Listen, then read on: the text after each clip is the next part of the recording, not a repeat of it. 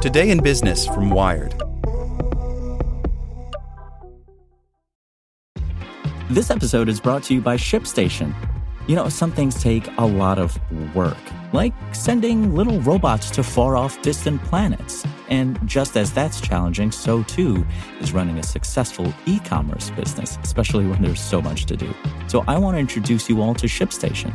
Now, I love using ShipStation because of its easy-to-use dashboard, which makes managing orders and printing labels a breeze and super smooth. Oh, and the customer service is just out of this world. It's exactly what you need to help grow your business. Sign up for your free 60-day trial at shipstation.com/technews. That's shipstation.com/technews. This podcast is sponsored by Cloud Optimizer. As a business owner or IT manager, are your cloud investment costs going up and you don't know why? It's time for Cloud Optimizer. As you migrate your business to the cloud, what you're spending and why you're spending it can get a little hazy.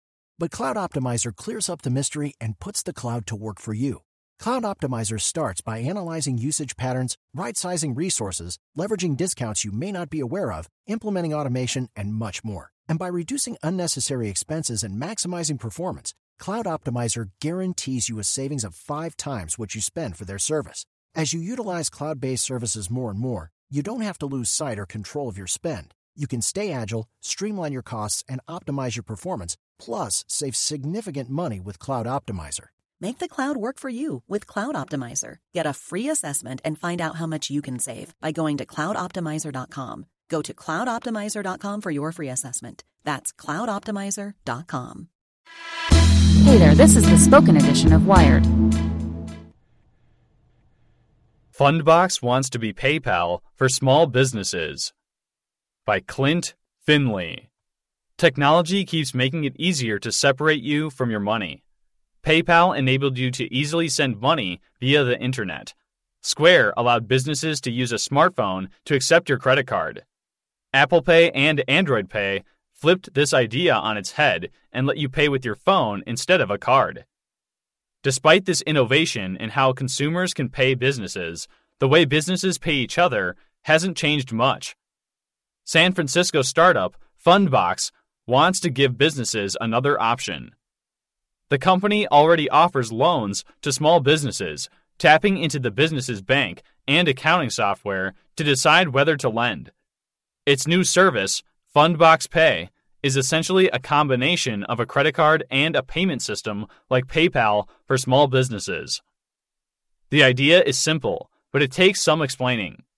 Many small companies extend credit to other businesses. A wholesaler, for example, might ship flour to a bakery with the expectation of getting paid 30 or 60 days later. The wholesaler likewise buys from its own suppliers on credit. But what happens if a bill from a supplier comes due while the wholesaler is still waiting on a payment from bakeries? That's not uncommon.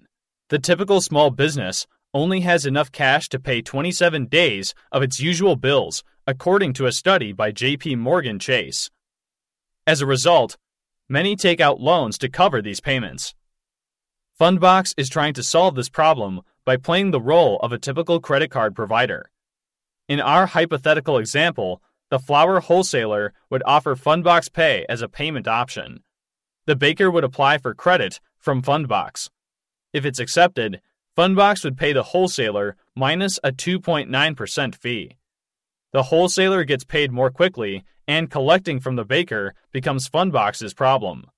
Fundbox estimates that small and medium business-to-business payments are a $5 to $10 trillion market in the U.S.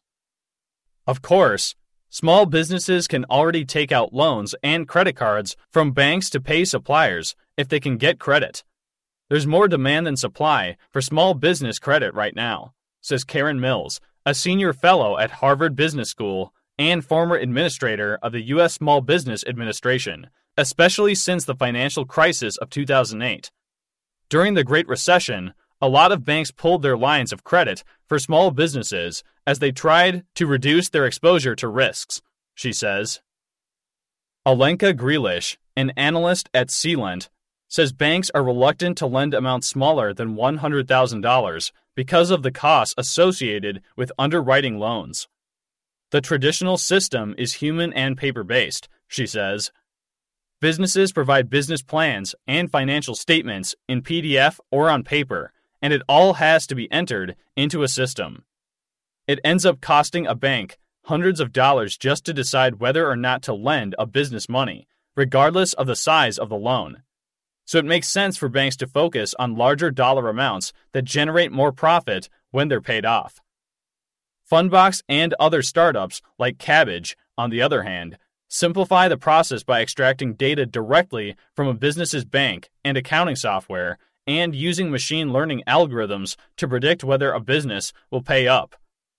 Fundbox head of communications, Tim Donovan, says the company has a less than 1% loss rate on its existing loan products. Fundbox COO, Prashant Fuloria, believes that Fundbox Pay could help its algorithms become more accurate as the company is able to gain more insight into the relationships between different companies, creating a small business graph, not unlike Facebook's social graph.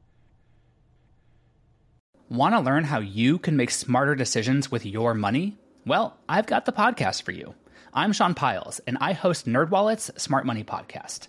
Our show features our team of nerds, personal finance experts in credit cards, banking, investing, and more. And they'll help you make the most of your money while cutting through the clutter and misinformation in today's world of personal finance. You'll get clarity on strategies to help you build your wealth, invest wisely, shop for financial products, and plan for major life events. Listen to NerdWallet's Smart Money Podcast wherever you get your podcasts.